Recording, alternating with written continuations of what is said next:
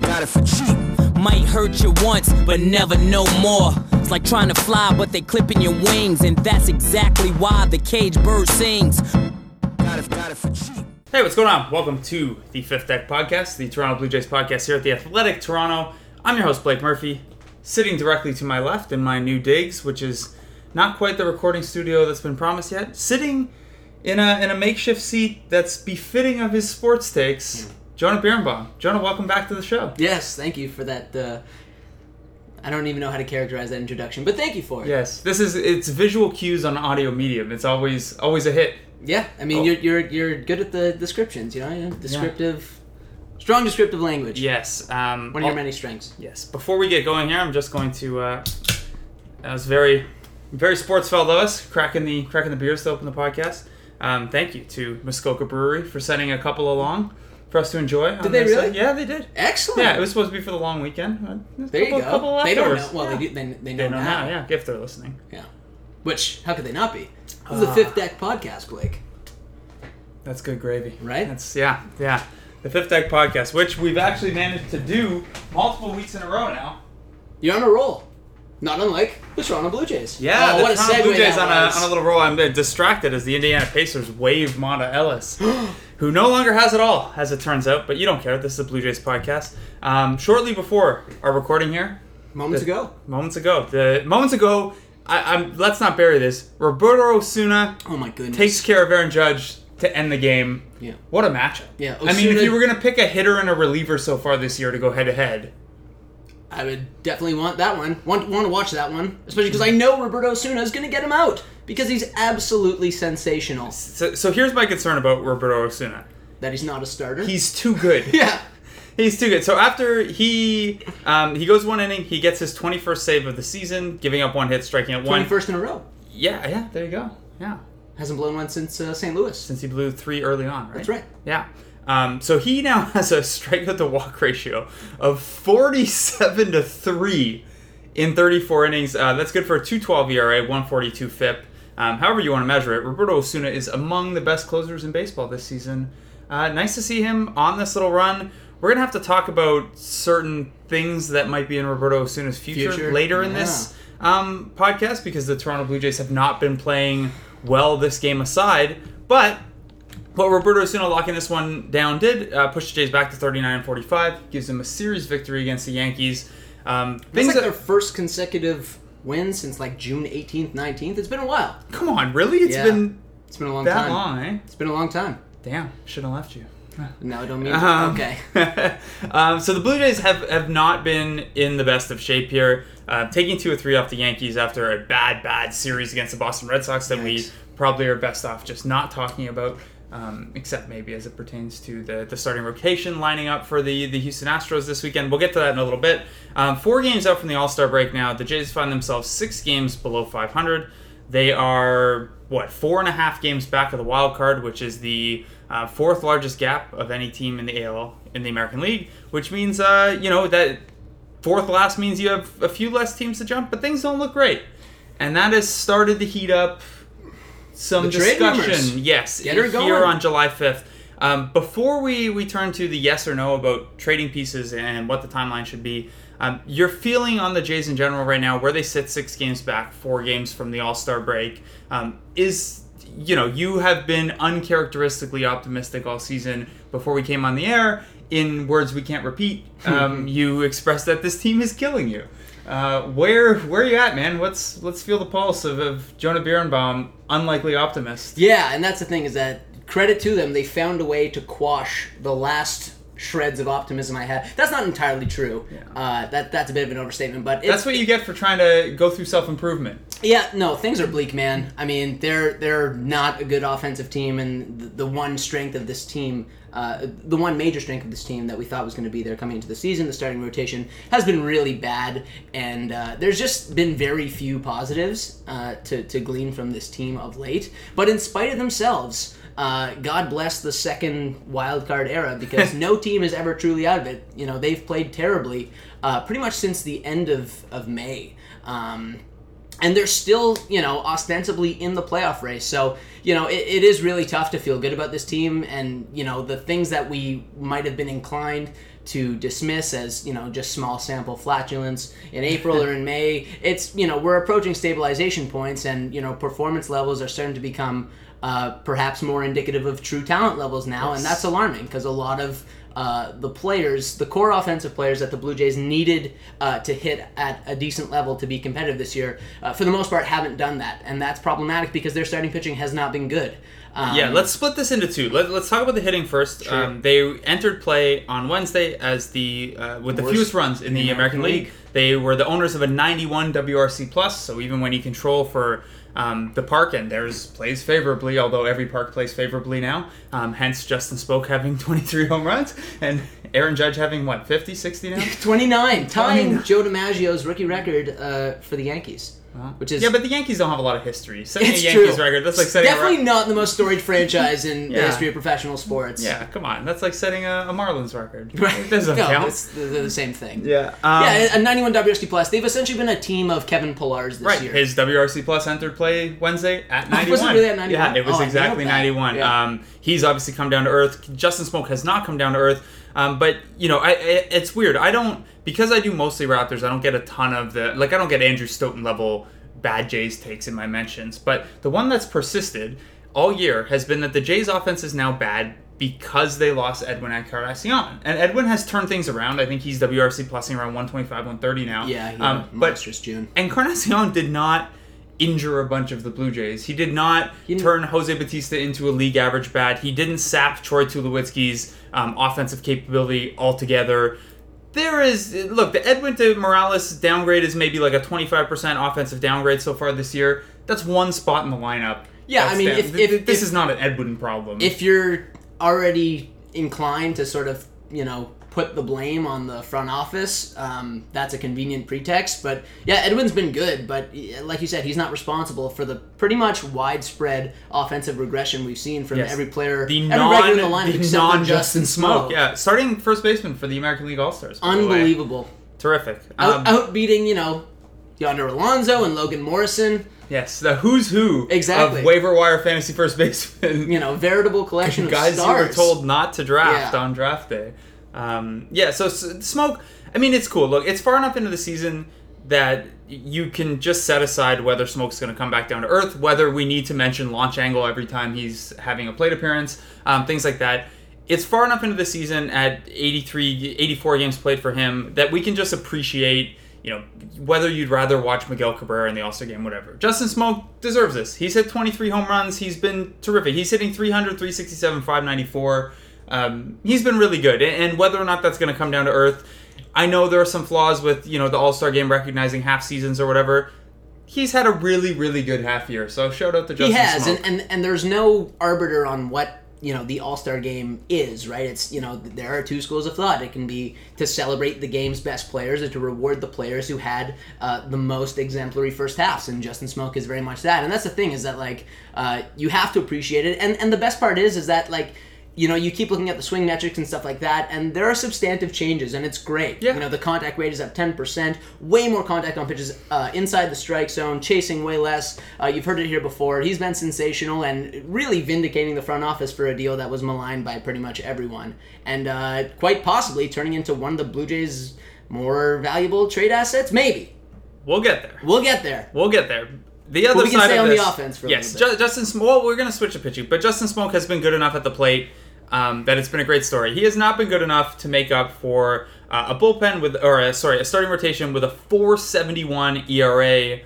That also isn't pitching deep into games, which has put a big strain on what's been a surprisingly effective bullpen. Yeah. They've come down a little bit, but they've been overworked, and there's been a ton of turnover, as there always is in the bullpen. But they've been overworked, and they haven't had Joe Smith at their disposal for a month now. He's not going to come back before the All-Star break. Joe Smith and his 37% strikeout rate. Yeah, for the most part, the guys that they've put into the high leverage roles have acquitted themselves really well. Danny Barnes was a stud today. Ryan Tepera looks gassed, but he's been pretty much everything. All-Star break coming at the right time for this bullpen. Very much so.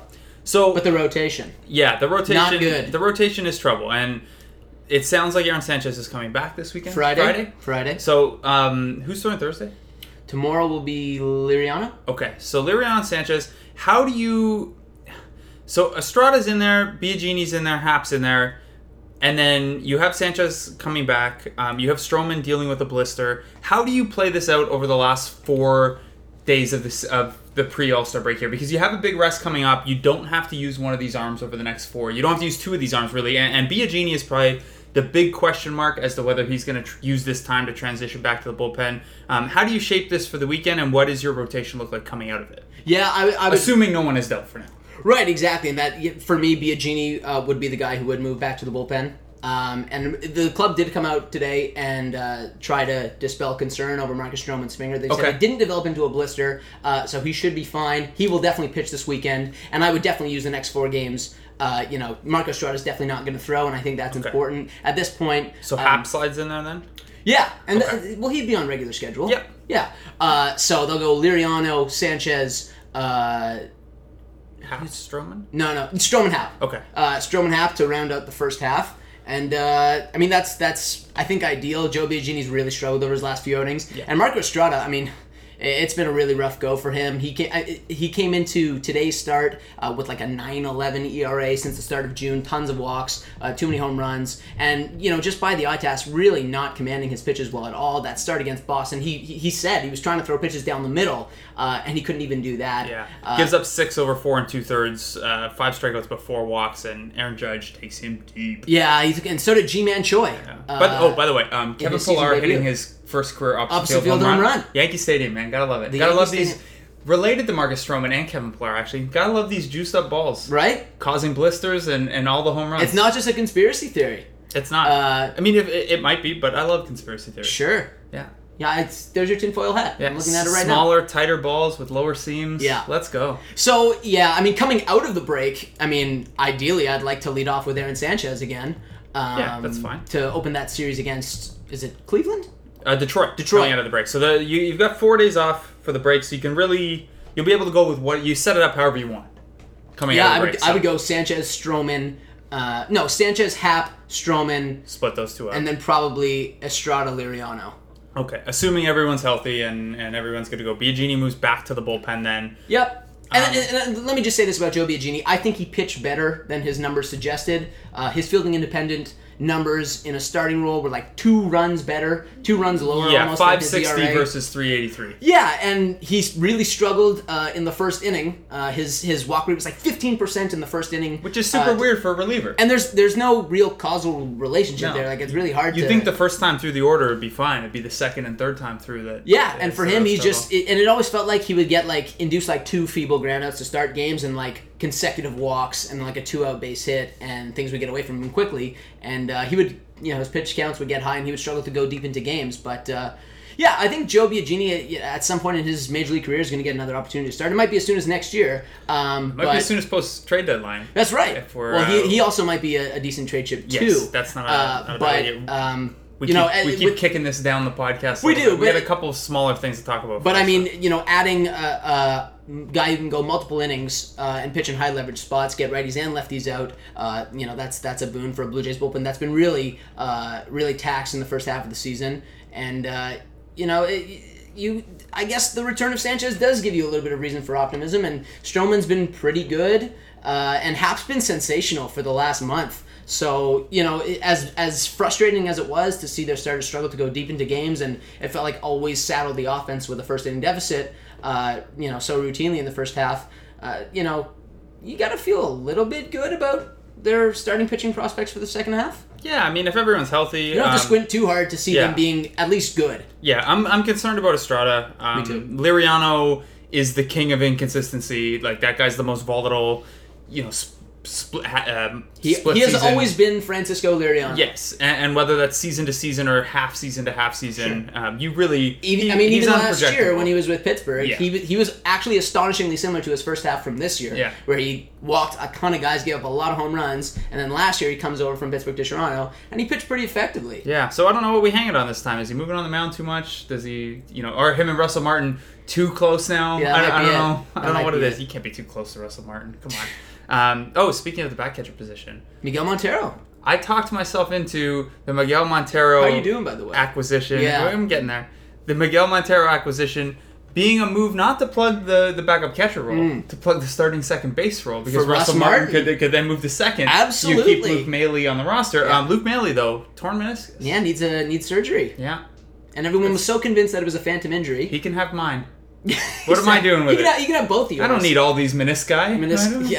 Meniscuses. So Miguel Montero, he kind of left in a weird cloud from Unceremoniously. Chicago. Yeah, after some comments about Jake Arrieta. Yeah. And he's not wrong, for the record. Like, it's never good to come out publicly and disparage your teammates.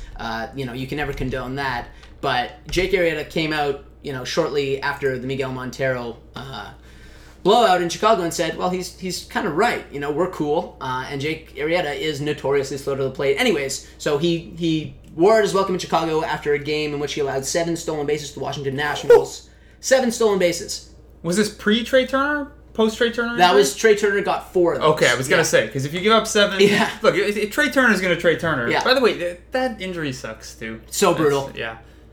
I'm glad Correa avoided a serious injury last night. Yeah, like I know that a big part of the DL boom this year has to do with the DL being shortened to 10 days. Absolutely. Teams are a little more liberal putting guys on, but it's felt like a lot of injuries this year, man. Yeah, and then, I when guess talking about devastating injuries, Dustin Fowler, man. His Major League debut, the first inning, he's going to get his first Major League at-bat in the home half of the inning, and he destroys a tendon in his kneecap, and he's done for the year. Devastating. Life's not fair, man. Miguel Montero comes over from Chicago, where he was playing a split-time role. He had a nice batting That's a line nice this year. pickup. Yeah, 286, 366, 439 at the plate. He's always had a little bit of power, like low to mid double-digit power from the catcher position, which is great. He's a good OBP guy. He takes a lot of walks historically, 10.2% career walk rate. He took a huge walk today to jumpstart that comeback against Dylan Betances. He did. To lead off the inning. Yes. Oh, man. Fell off some It tough sends me a flashback. So I think Eric Kareen had Dylan is giving them too many chances. He actually said, I'm sorry, Eric, he said Dylan is giving the Raptors too many did he? chances. Deletes it, and I told him, I said, I saw that, and he told me to keep it quiet, but I had to expose him. Unbelievable. Of low moral fiber. Eric Kareen, by the way, who my co-host on the Raptors Reasonless podcast on The Athletic Toronto. Yeah. You can find his Your great better work half. on the even. Yeah. Depends on the week. Fair enough. You can find his great work on The Athletic Toronto on the basketball side. Baseball side, lots of good stuff too, including some stuff on Miguel Montero. Jonah, your take on the addition, what his role is from here? Is it a strict backup? Is it going to get Russ some more time off? Let Russ play a little bit of second, maybe? What's going on here? I don't think that you're going to see Russell Martin play any second base. I just want Russell Martin in the field every day, man. So do I, and he played third base today. Yeah. And When Josh Donaldson gets traded, then exactly. Don't even joke.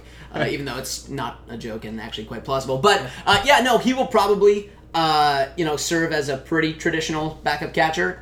John Gibbons said, we're not going to use the acquisition of Montero in an effort to give Russ more downtime. And he really didn't have that strenuous a workload in the first half because he missed time with that shoulder injury, and then they were... Right, he played 57 games. Right, and that's really not that much. But you saw today, that they are inclined to use him at third base. I don't think you're going to see him at second. He's only played the position 4 times in his big league career for a total of 9 innings. More than enough. It's a great idea. But no, having Miguel Montero, that's a considerable upgrade over your boy Luke Maile, who's just not a major league caliber hitter. Montero's also another left-handed bat off the bench. Yeah, exactly. Guy can take walks, and he's also, despite his woes throwing out potential base stealers, he's actually regarded as an above-average pitch framer too. Okay. Veteran catcher. I thought he looked comfortable behind the plate, working with a pitcher that he had never worked with before in Marco Estrada. And then navigating his way through the bullpen as well. So it's a nice little pickup. And Chicago absorbed the majority of the $7 million or so remaining on his contract. So there's really no risk here for the Blue Jays, especially because they didn't have to DFA Maile or anything like that. Yeah. That's, and, in the event that the Jays do decide to unload, he's another guy that you could flip to a contender, and he'd be a pretty nice little addition as a backup catcher. Especially now that there's not money attached exactly. to it, right? He's essentially free for the team that would potentially acquire him. Yeah, you mentioned Montero's defense. Fangraphs defensive metric, which doesn't include pitch framing just yet, has him as a slight enough negative over the last 2 years that it's essentially neutral. He's had some really, really good seasons in his past, and then if you look at the pitch framing statistics, which I'm scrambling to do right now, slight negative this year, but historically pretty positive, and those are obviously subject to very small samples. Yeah. And if you check Baseball Prospectus, I think they have him actually as an above average pitch framer for this season. But he's close to. Don't get me wrong, he's within a stone's throw of average, but he's not the kind of defensive liability behind the plate that, say, our other backups were in Jared Saltalamacchia or guys like that. He's not Luke Maile, but he offers way more at the plate and is also, like you said, a left-handed bat off the bench. Yeah, I can't get the. We'll deal with the catcher framing stuff later. It's not, a lot of this is reputation and sample size anyway, and my computer is forgetting my Baseball Prospectus login right now. So we'll leave the exact catcher framing stat for now. What we do need to frame is this is so cheesy. The cheesier the better when it comes to that. That was a Tyler Flowers level frame right there. There you go. So the Toronto Blue Jays have 4 games before the All-Star break. They do. They're 6 games below 500. They are. 4.5 out of a playoff spot. Mm-hmm. Naturally, all season we've been saying, well, it's important for the Jays to play well early on because that will inform what they do in July. And what Mark Shapiro and Ross Atkins are going to do heading into the deadline. Why are you laughing?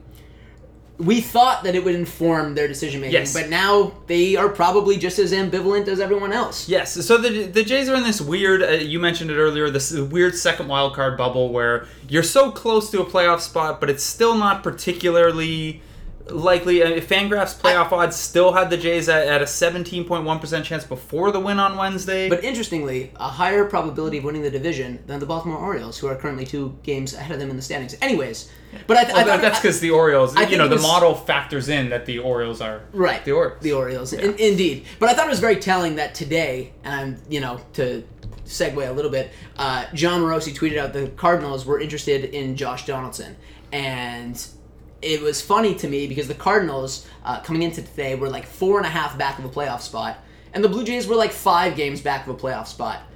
So if that doesn't, distill sort of the nature of how difficult it is to ascertain whether you're a buyer or a seller in the era of 2 wildcard teams, I don't know what will. Yeah. It's interesting. So John Morosi had the report that the Cardinals could be interested. Andrew Stoughton over at Blue Jays Nation, who also does great work for the Athletic Toronto, he does. Kind of poured some cold water on this, to put it kindly. Yeah. Basically pointing out that Morosi's report is probably true, but it's probably true because of course any team in baseball would be interested in a very good player if he became available.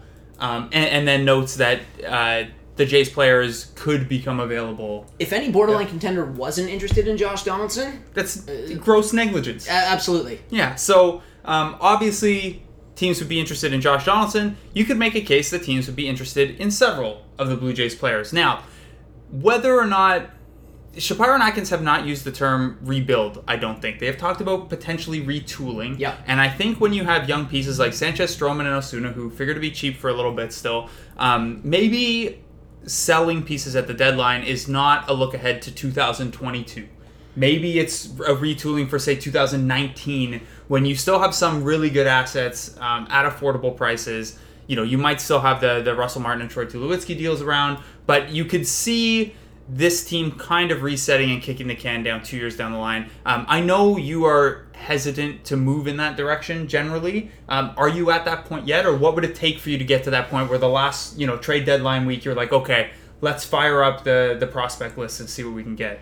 Yeah, well, first, the royal we. No, I'm not referring to the Jays. No, I before that, I think it is important to stress that it's non-binary, right? The approach to the deadline, it's that it's not you're rebuilding or you're going for it. There is you can't trade 25 guys. Well, exactly, and the fact of the matter is, this Blue Jays team has a lot of assets you could easily liquidate, while still also not conceding the 2018 season. Right, and I think Donaldson's the big one because I think Donaldson is so good and still under control such that trading him would maybe concede the 2018 It would, season. very much so. Because he's your best the guys player. I'm referring to there, those are the So take us through them. Right. So the guys that if the Blue Jays decide to sell, but not necessarily rebuild, the guys you could see them parting ways with are Jose Bautista, Marco Estrada, Francisco Liriano, Joe Smith. Jay Happ on there for you? I don't think so. Just one more year. He's got an extra year of team control. He's under control through 2019? Through 2018. He was 1 year longer than Estrada. That's right. Through 2018. So, those are guys that you could flip. Now, the fact of the matter is, the Blue Jays might not be content at the acquisition cost that those guys would manage right now. Right. And if they were to bolster their trade value, odds are the Jays' prospects of making the postseason would also increase. Right, so there's a catch-22 here where if Yeah. Estrada comes out of the break and throws 2 gems... Yeah. And looks healthy again, his trade value will go up, but, then the Jays can talk themselves Right, into, maybe the look Jays at what at this that point- rotation could look like. Maybe they're 2 games, back of the second wildcard spot at that point. I guess we'll know more. We'll definitely know more this time next week at the All-Star break because the 4-game series with Houston is tough. Houston's They're so annoyingly good. Houston, They're the only juggernaut in the American League. Houston is every argument you can make to do the for the full-scale complete teardown. tank Yeah. rebuild. Yeah. Them and the Trust Cubs. the process. Yeah, exactly. Yeah. But I Even mean, the Cubs kind of, I feel like they jumped in on fortifying their young core earlier than Houston did. Like, Houston was pretty patient. A lot of those, here, Scott Feldman, need some innings stuff, where Chicago was like, okay, we got young guys, let's go. for sure. So who, not who, maybe, what do you think you could return for some of these guys? Like, are you talking one B-level prospect for a guy like Jose Bautista with the season he's had? That sounds and the lack reasonable. of control, yeah. Yeah. And that's the thing is that most of these guys have had poor seasons and don't offer an additional year of control. That's the case in Jose Bautista's instance. Marco Estrada, Francisco Joe Smith. Liriano's. Joe Smith's been really good. Yeah. But he's also a reliever who's prone to platoon splits. Yes. But yeah, I mean, in the case of those guys, and also they make a fair bit of money too. Right. If you were willing to absorb some of the financial hit. You might be able to increase the quality of the prospect you Right, get the back. Pittsburgh Pirates special. Yeah, very much so. So, and then the counter to that is if you don't take the money, is there an implicit... Not, I guess they don't have to tell the fan base anything, but is the feeling then that any money they save down the stretch this year is found money for next year if they're retooling? Or I very much think it is, and that's the thing, is that if you get rid of all those guys, but still retain Josh Donaldson, Marcus Stroman, Roberto Osuna, Aaron Sanchez, Devin Travis, you only have Who was that last one? I know. Haven't seen him. After Josh Donaldson's probably $20 million or so that he's going to get through arbitration, Yeah. you only have about $100 million on the books for next year. Yeah. That's $60 million less. And Russell Martin and Tulo are the only ones you look at, and it's like, ugh. Right, that's the thing. And they're not even at the bad parts of those contracts yet. It's just Yeah. It's a lot of money for guys who were worth that money when they got it. Right, even factoring arbitration raises in for a lot of those core young guys I just mentioned, their payroll is going to sit somewhere in the low hundreds, right? This year on opening day was around $165 million. If you retain Josh Donaldson and all those other young guys, you could conceivably, after conceding the 2017 season, retool as soon as 2018. You can go out to the free agent market, which is going to be pretty robust this year. Sign some guys to fill in, the vacancies created by trading one Jose arm, Bautista. one bat, and then Exactly. Potentially converting Roberto Osuna into a starter. see that I think is more of a thing for, and we should talk about Osuna specifically, but that is something that I could see more if they were retooling for 2019-2020, because you got to figure he's going to need some time to stretch out, right? He hasn't pitched 100 innings before. Yeah. And but he's that's been the in thing. this role so long. The retooling, I suppose, that I'm describing now for 2018, I mean, that wouldn't be looking solely, Right, for of the course, 2018 it's not a one. season. Maybe And that's the thing is that even after, you got to work something multi-year out with Donaldson then, because next year's his last RB year, right? Next year's his last year, Okay. and then he hits free agency. And whether or not you want to extend him is a different conversation because he's already 31 years old. But the fact of the matter is, even following the 2018 season, you still have all those other guys, and then potentially you have Vladimir Guerrero Jr. coming up. Yes. Bo So Bichette this coming up, is Logan what I was Warmoth. going to ask about. I see the logic for the 2018 retool, and I think it's there. I think it's possible if they especially if they pull the trigger early, because the thing that the second wild card has done is it's confused the number of buyers and sellers and delayed everything kind of close to the deadline. I do feel like there would be like a mini bubble if you pulled the trigger on selling quickly. I think if you can get out in advance, get these teams an extra couple weeks with guys, they might be more motivated to move during the All-Star break or something like that. I definitely agree. But the other thing is, if you were to look 2019, 2020 as your retooling timeline, the high minors for the Jays are not particularly robust yet. They're not. You don't have a lot coming in support to kind of fill in those back-end spots next year. You have Anthony Alford. You have Right. potentially Dalton Pompey. Oh, yeah, he's back now, right? That's His right. rehab assignment right now? Correct. That's great news. Yeah, it really is, and that's the thing is that people have and understandably so, people have forgotten about those guys. Rowdy Tellez, who's after a cold start. Yeah, he hasn't been great, and it's been sort of vindicating for the scouts who are questioning the bat speed and whether or not he can actually hit enough to play first base at the major league level. But Let's give him some he's time. a guy. Yeah, absolutely. He's a guy to keep your eye on. Don't get me wrong. The jewels of the farm system are still a couple years away. Right. So this is where I was leading with this. If you retool and 2018 is in your mind, then are you if you're the GM placing a premium on prospect, those B-level prospects we talked about maybe getting back, are you putting a premium on guys who are closer to the majors? I would, I think, at this point. Okay. Look, if there's a serious talent disparity... Right, there's obviously a continuum here. Right, you always take the most talented player available for the most part. But if it's essentially all else being equal and one guy's, in the Eastern League and one guy's still in the Gulf Coast League, you want to take the guy who's closer to the major leagues because that just lowers the risk profile. Okay, so you are in... Wait, are you there yet?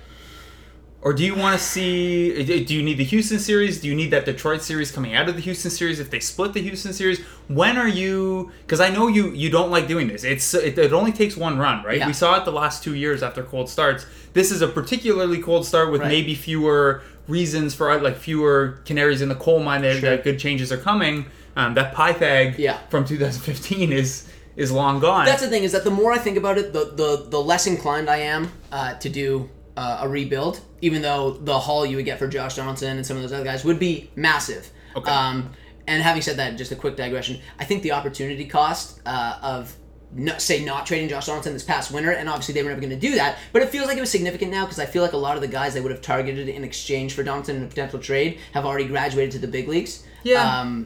And sort of depleted sort of the upper echelon of top prospects. Anyways, that's not the point.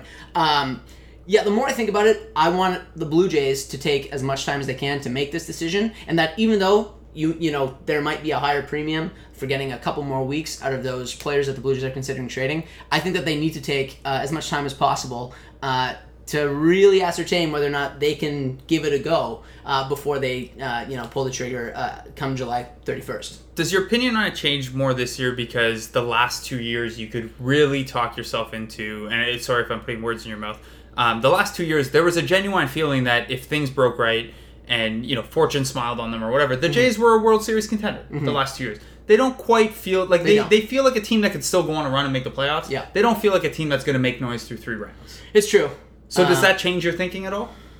If the floor is a wild card game would be cool. That was a lot of fun. It'd be great. But I guess for me it's that when you make the Major League Baseball postseason, you're dealing exclusively in small samples, and you don't have, unlike in other sports where typically the best team wins, basketball, football, the team with the best quarterback or the team with LeBron James or the Golden State Warriors, they win, right? In baseball, that's not the case. As recently as 2015, we saw the Kansas City Royals play the New York Mets in the World Series, and the Kansas City Royals won the World Series, despite the fact that they're the Kansas City Royals. Yeah. So that's the thing, is that I think getting into the playoffs,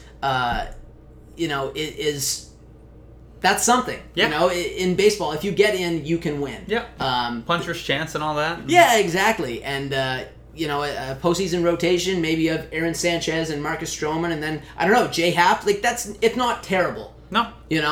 And you can shorten games with Osuna back there, and if Joe Smith comes back, and Joe Biagini and Danny Barnes, and so you definitely have to squint harder to see them as a potential World Series contender this year. But I don't know. It's that they have consistently since 2015, since they became this team, this iteration of this team, they have not distinguished themselves in the first half of seasons. No.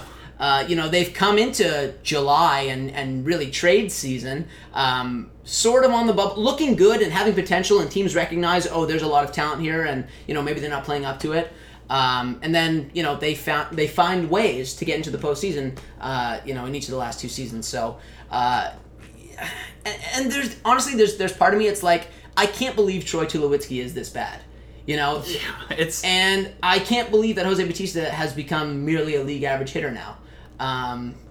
Maybe I'm being, maybe I'm ignoring the data that's in front of me, and also, the eye test, because Troy Tulowitzki looks terrible. And a lot of those numbers are scary. Yeah, It feels like he hits a ground ball to shortstop every single at bat. And Jose Bautista, he's been hitting much better the last 2 weeks. He's been hitting great, but he's also not turning on the baseball. It feels like he's poking a lot of singles to center and to right. Still taking his walks, but he's not the Jose Bautista that He's not striking fear. No, he's not. In fact, he feels much more like a leadoff hitter now than he ever has. Okay, so that's how you feel about things. Let me turn it just quickly before we end here. The Blue Jays, six games under 500, 4.5 back. They go 1-3 against the Astros this weekend. They enter the All-Star break 8 games under 500, say 6 games back. What do you think happens? Not what do you feel like happens. I think they're shopping guys. Then they're shopping? For sure. And does that extend as far as Donaldson, or is Donaldson... I don't know. Well, here's the complicating factor for that, is that they've been frustrating, infuriating fans all year. They have never been at 500. They are leading the American League in attendance. If Mark Shapiro and Ross Atkins decide to trade Josh Donaldson, it's probably going to become a leper colony at Rogers Center come August, come September. That's a really, really tough, hard move to sell to a fan base that has been crazy supportive for the last 2 years. Do I think that's factoring into their calculation? Yes, I do. But I also think money. It factors into the future budgets. Absolutely. And stuff, I think it's really not that hard to see a pathway to being a contender as soon as 2018, even if you get rid of, those guys that we mentioned. Guys who are going to be gone anyway. Exactly. Impending free agents. Maybe Batista's not, but maybe I can't imagine that mutual option. It's definitely not getting exercised by the Blue Jays. I don't think there's a mutual option that's ever been exercised. For $18 million, the Blue Jays are not touching that with a 10-foot clown pole. Yeah. Clown pole? Yeah. Wow. Interesting. What does that look like? It's a Simpsons reference. Okay. Sorry. Very disappointing. Sorry, man. But yeah, they go 1-3 against Houston. Look, I think they're already making phone calls. Yeah, of course they are. Yeah. Again, we get back to the point where if you're not looking, it's kind of negligent, right? You got to see. I don't think that they want to sell because I think they have plainly seen what a cash cow this team is. Yes, when they're good, money is and wonderful. Even when they're not good, because they've been bad this year, and they still lead the American League in attendance. They're averaging 39,996 every single home game. Yeah, but you can't make imprudent moves. Right. Even when you're making money, because, that's how you become the Phillies, who, are slogging through an interminable run. At least Ryan Howard only has 4 years left on his deal. Yeah, exactly. I guess that's a warning sign. And to the Jays' credit, really, Russ and Tulo are not the best deals as they continue to age, but they don't... there's not a ton of outlay in this core other than those two Russ guys, is fine. Yeah. Russ is fine. I'd pay $20 million for what he does for the locker room alone. He projects to be essentially a 2-win player this year, and wins are at about $8 million. We estimate wins on the open market at now. That still makes him one of the better catchers in the game. There were only 11 catchers last year who put up 2-win seasons. And that we have to leave an error band there for the fact that we don't really know yet how much catchers impact pitching staffs and stuff like that. Exactly, stuff that we can't quantify. And the fact is, these we're heading into the back stretch of a 5-year deal. You're of course, gonna get we all knew this diminishing returns. Yeah, that Tulo contract though. It's fine. He did this last year for a week. What's the difference between doing it for a week and doing it for 3 months? Grounders and pop-ups, man. Yeah. Grounders and pop-ups. All right, Jonah, any parting shots before we let you go? It's just good to see you, man. Yeah. Thanks, man. You too. That's all I got. I don't know what I'm gonna do for this podcast next week. I'll be in Vegas for Summer League, and it's All-Star break. If you let me host, that'd be dangerous. I can't do that. No. I wouldn't let. You'll just host. sit here, be sobbing, and yeah, it'll be bad. All right, man. Well, thanks for coming on. Yeah, thanks for having me on, pal. All right, thanks for listening, guys. We'll talk to you next week. Got it for cheap. Might hurt you once, but never no more. It's like trying to fly, but they clipping your wings, and that's exactly why the cage bird sings. Got it for cheap.